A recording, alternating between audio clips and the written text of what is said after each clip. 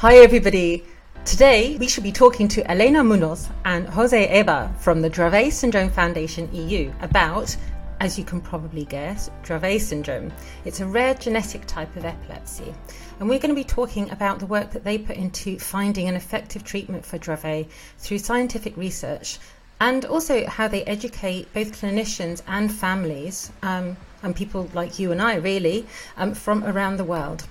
So here's a bold statement of theirs that I'm going to read out. That is, we want to find a drug within 3 years that eliminates the symptoms and allows us to preserve the cognitive state of our patients until we are able to find a definitive solution for the disease.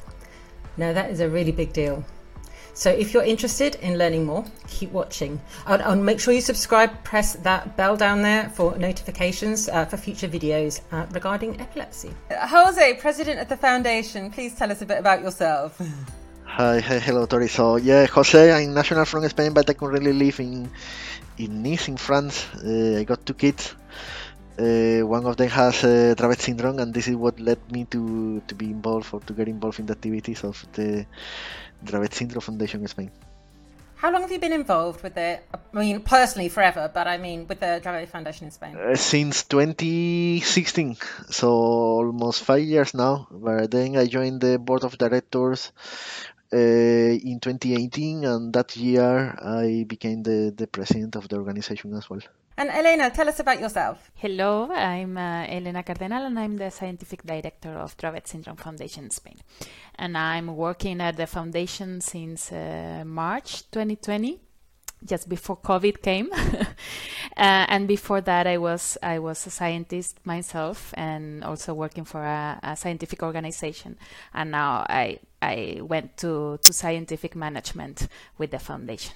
What got you into Dravet? Because science they just cover everything. So why Dravet syndrome? I had a talk with Jose and also another trustee of the foundation, and they were telling me about the disease of their kids. I learned more about the disease itself and all the problems that it causes to the patients and also to the families. And I thought I wanted to translate what I've learned during my years as a scientist. I wanted to translate that into supporting real patients, real people, and joining efforts to help them advance in the improvement of the disease. Yeah, improvement of people's lives, right? Improvement of the patients' lives and their carers and everything. So can you tell us a bit about Dravet syndrome? What does it involve? Like, what is it? How does it compare to other forms of epilepsy? Because I know it's not only in epilepsy, it's got other stuff in it. Yeah, so the Dravet syndrome is a rare disease. It's a rare epilepsy and also very complex.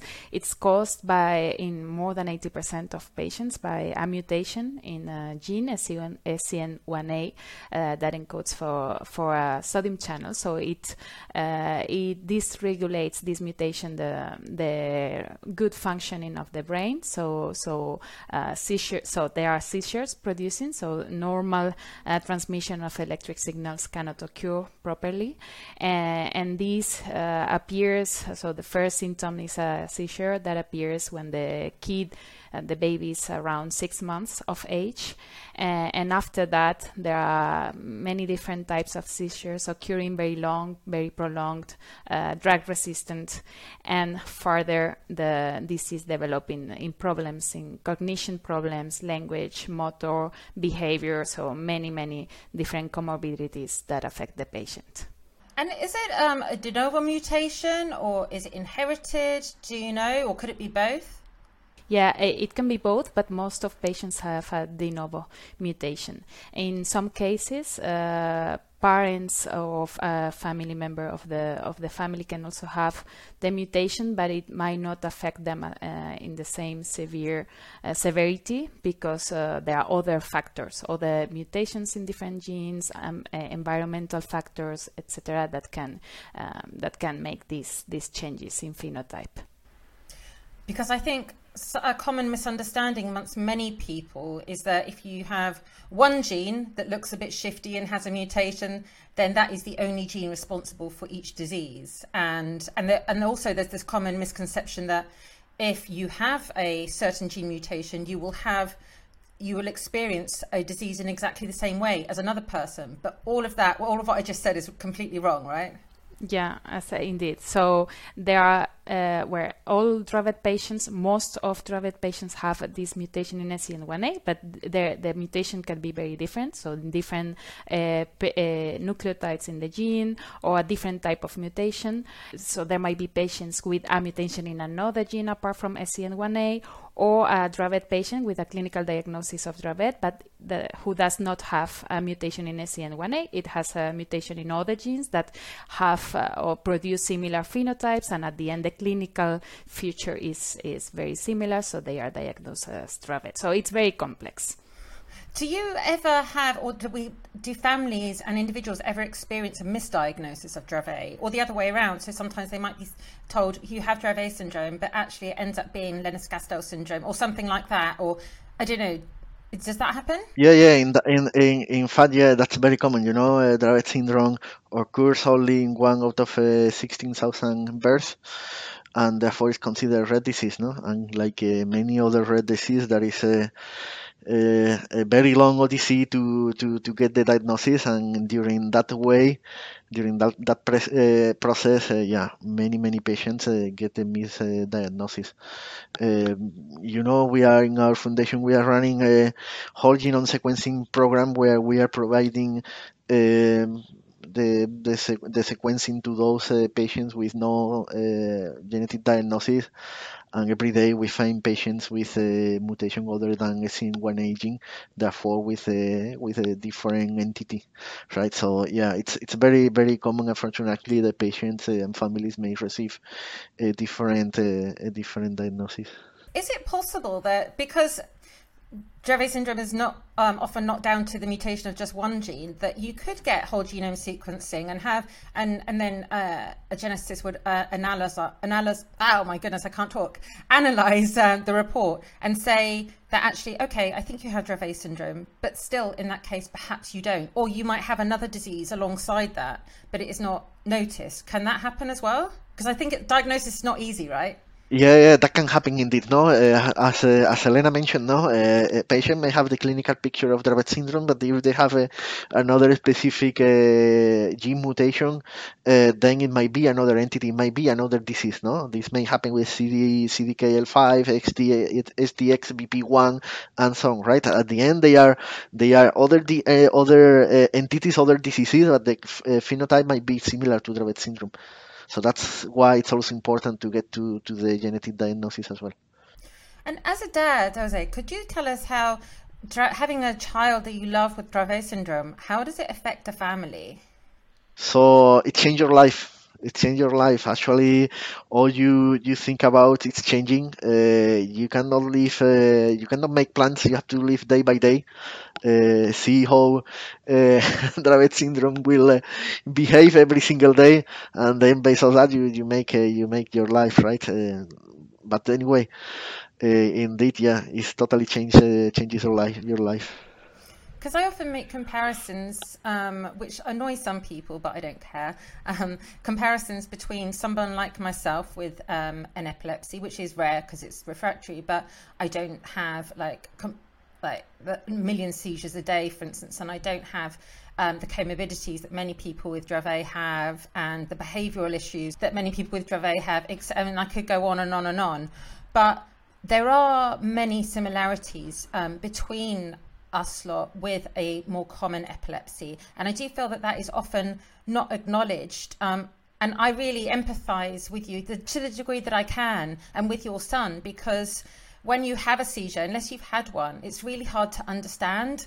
And it's really hard to understand like post-ictal feelings, pre-ictal, common psychiatric issues, all of these things. I think it can be really hard for somebody outside of the scene to kind of have a feeling on how it feels for the individual. So do you think, like I do, that by coming together, whether your epilepsy is rare or not, we could achieve more than many organisations do? Indeed, no, working together we are stronger. We are not only more, we are stronger as well. And that unity, no, we should encourage for people, for organizations to work together towards a better future for people with epilepsy. And their mums and dads, carers, and there is that ripple effect, I think, through the whole of society. I know a mum whose daughter has a rare epilepsy, and honestly, she's not quite sure which one it is because of this whole diagnosis odyssey. Like, she's in her 20s now, she doesn't really know, but she's also herself clinically depressed. Like, these seizures are completely out of control. She doesn't know where to go, what to do. She feels so alone. She's the primary carer for her daughter, and she doesn't really get the help that she needs. And so, well, there's 2 points here, I guess. I think that carers need support, but also it's worth acknowledging and thinking about what action can be taken by governments to realise and look after the carers, the mums and dads, and even the siblings and stuff as well. Because once you've done that, there's going to be a positive ripple effect on society, not just for the patient themselves, you know? Yeah, totally agree with you. No, rare disease like Dravet syndrome is impacting the whole family, not only the patient who has the disease, but the whole family, parents, as you said, but also siblings. You also mentioned siblings. No, they are very commonly forgotten, and yeah, it's very important to take them all into account and make put the proper actions in place to get the most of them. So I would like to say that along with these lines, it is very important for physicians when they have the patients in consultation that they let them know about patient organizations, so that they find that support super important at the very beginning, but during the long term of the disease, that they find themselves understood. And also the many tools that organizations can provide them with. Because actually we are feeling many gaps the public administration are unable to do. So that's why it's also important to take into account patient organizations. Totally, and we're very lucky that you guys are multilingual. Again, I feel embarrassed. But you guys have connections with countries from all over the world, don't you? Tell us which countries it is that you work with? All of them. We are working internationally. It's true, our mother tongue is Spanish, but we can also speak other languages. I also speak French, or I try to speak English as well.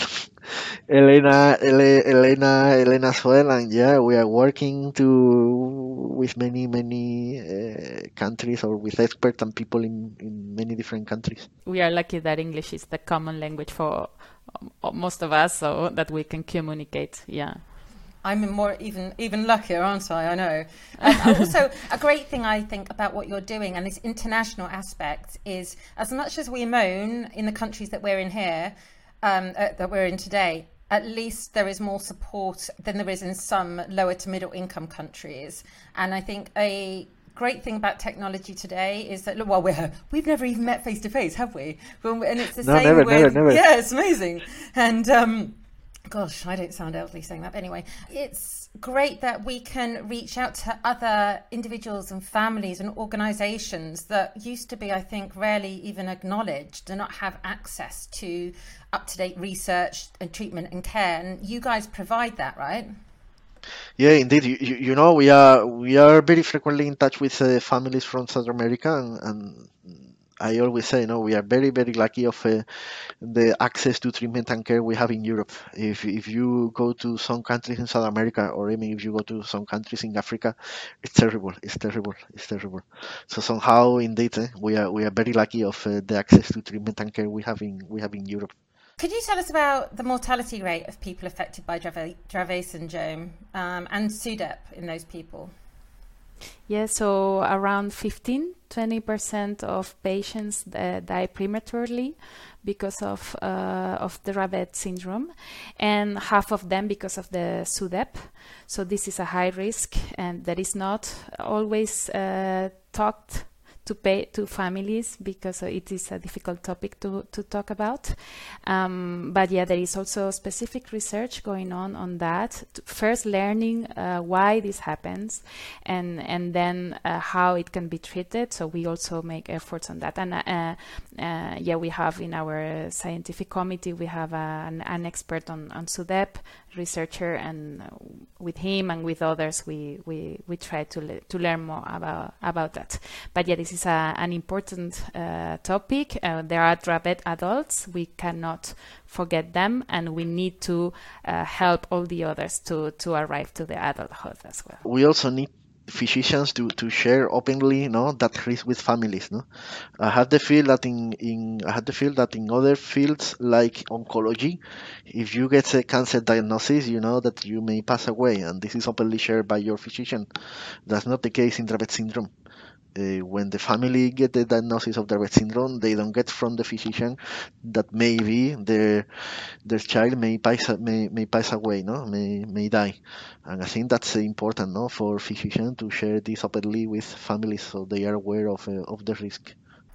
I completely agree. And you know what? It's more prominent in Dravet syndrome and other types of rare epilepsies often. But even in the more common epilepsies, they often don't talk about SUDEP. They just don't. And, it's a really good comparison, comparing it to the cancers. People are aware cancer can be deadly. But why not talk about it with the epilepsies? And nobody told me about SUDEP until I was 32. And I was diagnosed when I was 10. And I think it's absolutely ridiculous. So I can say from a patient perspective as well, even though, as I said, I don't have Dravet, I would rather have been told, out of respect as well.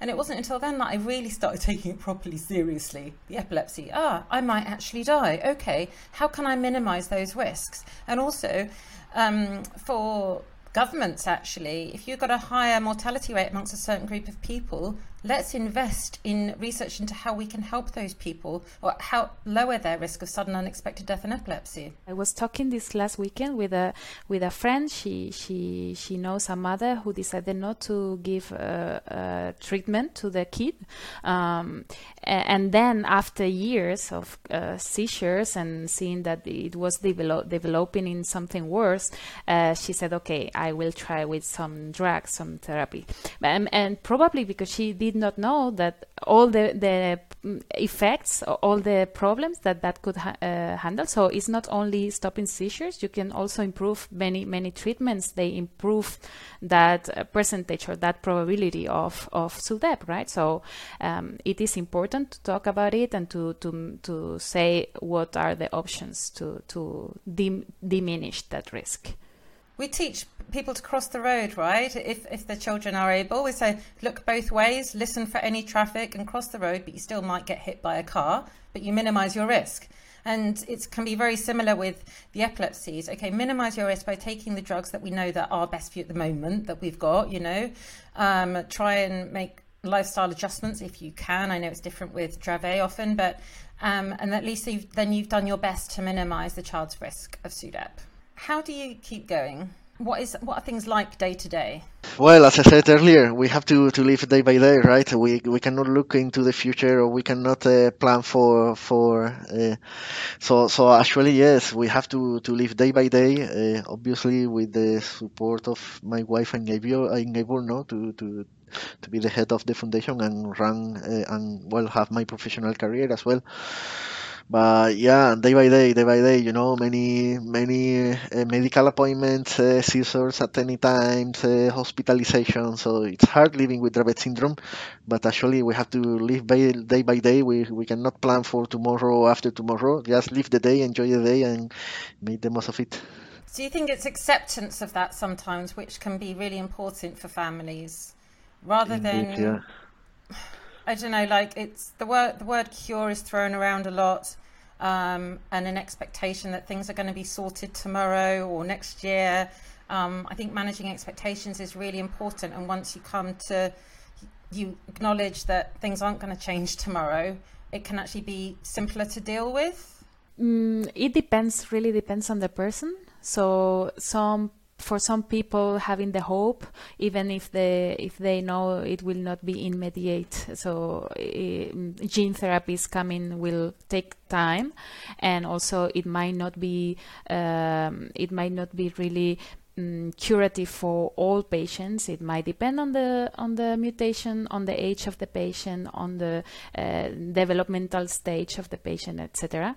But they with that hope they survive better. Others, they prefer not to really know much about the disease, so they are tired, they are and they have fear, so they prefer to stay a bit far from the all information, and then just stay with the patient and live as it comes. So it really depends. But in the end, we are not running a speed race. We are running a marathon, right? And we have to go meter by meter until we reach out to the goal. And the goal for sure is having better treatments for people with Dravet syndrome and related epilepsies. Can you tell us something positive that you've achieved as an organisation and through the research that you do? Just give us some positive things that have happened over the past couple of years. There are many positive things. For Dravet syndrome, there are now 2 new treatments on the market or approved for Dravet syndrome, like fenfluramine and cannabidiol. And then gene therapy or advanced therapies are there, right? And they are progressing very, very, very fast. And actually in Spain, 2 centers will participate in the studies of encoded therapeutics who have a one-time gene therapy to fix the underlying cause of Dravet syndrome. So wow. We have our hopes on that way of treatment, advanced therapy that have the potential to fix the underlying cause of the disease and therefore improve in many ways. That's so lovely. And so what part, though, do you as an organisation play in things like that? For instance, for this trial that Jose mentioned, so the first step will be to do a natural history study. And for that, we managed to bring that study and the afterwards clinical trial to Spain. So the company at the beginning was only intending to do the trial in US and other countries, Australia, UK, and so on. And we are calling, knocking doors every day, asking for bringing those trials to Europe and to Spain, so that our patients can have access to them as well. For the drugs that are already approved in Europe, fenfluramine, cannabidiol, we have supported, so we have knocked different doors, in this case to regulators, to support and to give information on how these drugs can really help coping with the disease, how good or the real effects that they have in our families. So we provide that information. We support the fast approval and marketing access of those drugs. So these are kind of things that we can do as an organization. But what I always say, Tori, is we focus on our efforts on 2 main pillars: connecting people, connecting patients with researchers, professionals, physicians, and so on, so they can work together, they can make the most of it. And the risk in the field of Dravet syndrome research, making sure researching on Dravet syndrome it's every day easier and easier. So for that we have put in place mouse models and different scientific tools. So we typically focus our effort on those 2 actions, connecting people and the risk in the field. Do you know what? If I was a family affected by the Dravet, I would just so love to hear what you just said as being your 2 main pillars, because it's providing that emotional support, knowing that you're not alone and the issues that you're going through, you're not the only one going through them, and that you have people like yourselves invested in the research, because without the research we're kind of stuck like in the present, right? Things will never change. Can I ask how you get funding for your research, if you're allowed to answer that question? Or how would you like to get funding for that research? most of the funding we have to support research comes from families, in fact, and from private support. So we organized events. Now with COVID, bad luck, we could not organize so many events, but even online events, so like marathons, running, sport, concerts, games for kids, etc. With those events, we get some funding, also private donations, and then we apply as well with researchers, clinicians. We apply for public funding. So for instance, we got some European funding for next year, and then also some private funding, private sponsoring for some of our programs and projects for family support as well. But then it is true, no? COVID-19 is really hitting a lot, no, to non-profit organizations, no. On one side, personal donations or micro donations are decreasing a lot because of COVID and the financial crisis we have in front of us. Many people are being laid off, losing their job, and therefore stopping donations. And the same happened with corporate donations. No?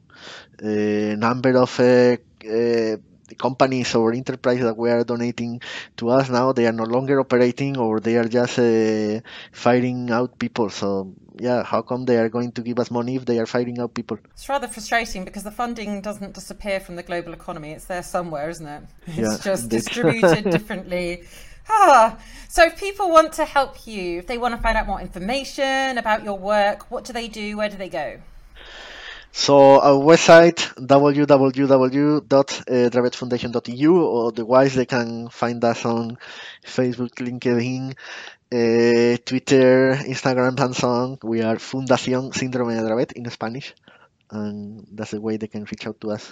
And if they want to help you in any way, though, I mean, I guess reach out to you first if people want to help you with the funding or contribute their own knowledge, or because we have listeners from, like clinicians as well as scientists. What about those guys? Is it the same way to reach out to you? They can also reach out to us by mail at research@dravetfoundation.eu. And for sure, any kind of help and support will be very much welcome. Thank you so much for your time. It's been lovely to hear honestly about your research and your science and how that's going to positively impact people imminently, but also in the future, if you know what I mean. I wanted to thank you, Tori, for your work on raising awareness on, in this case, Dravet syndrome, but also all the other epilepsy types and symptoms. You are making important job here, and we thank you for giving us the opportunity to talk about it.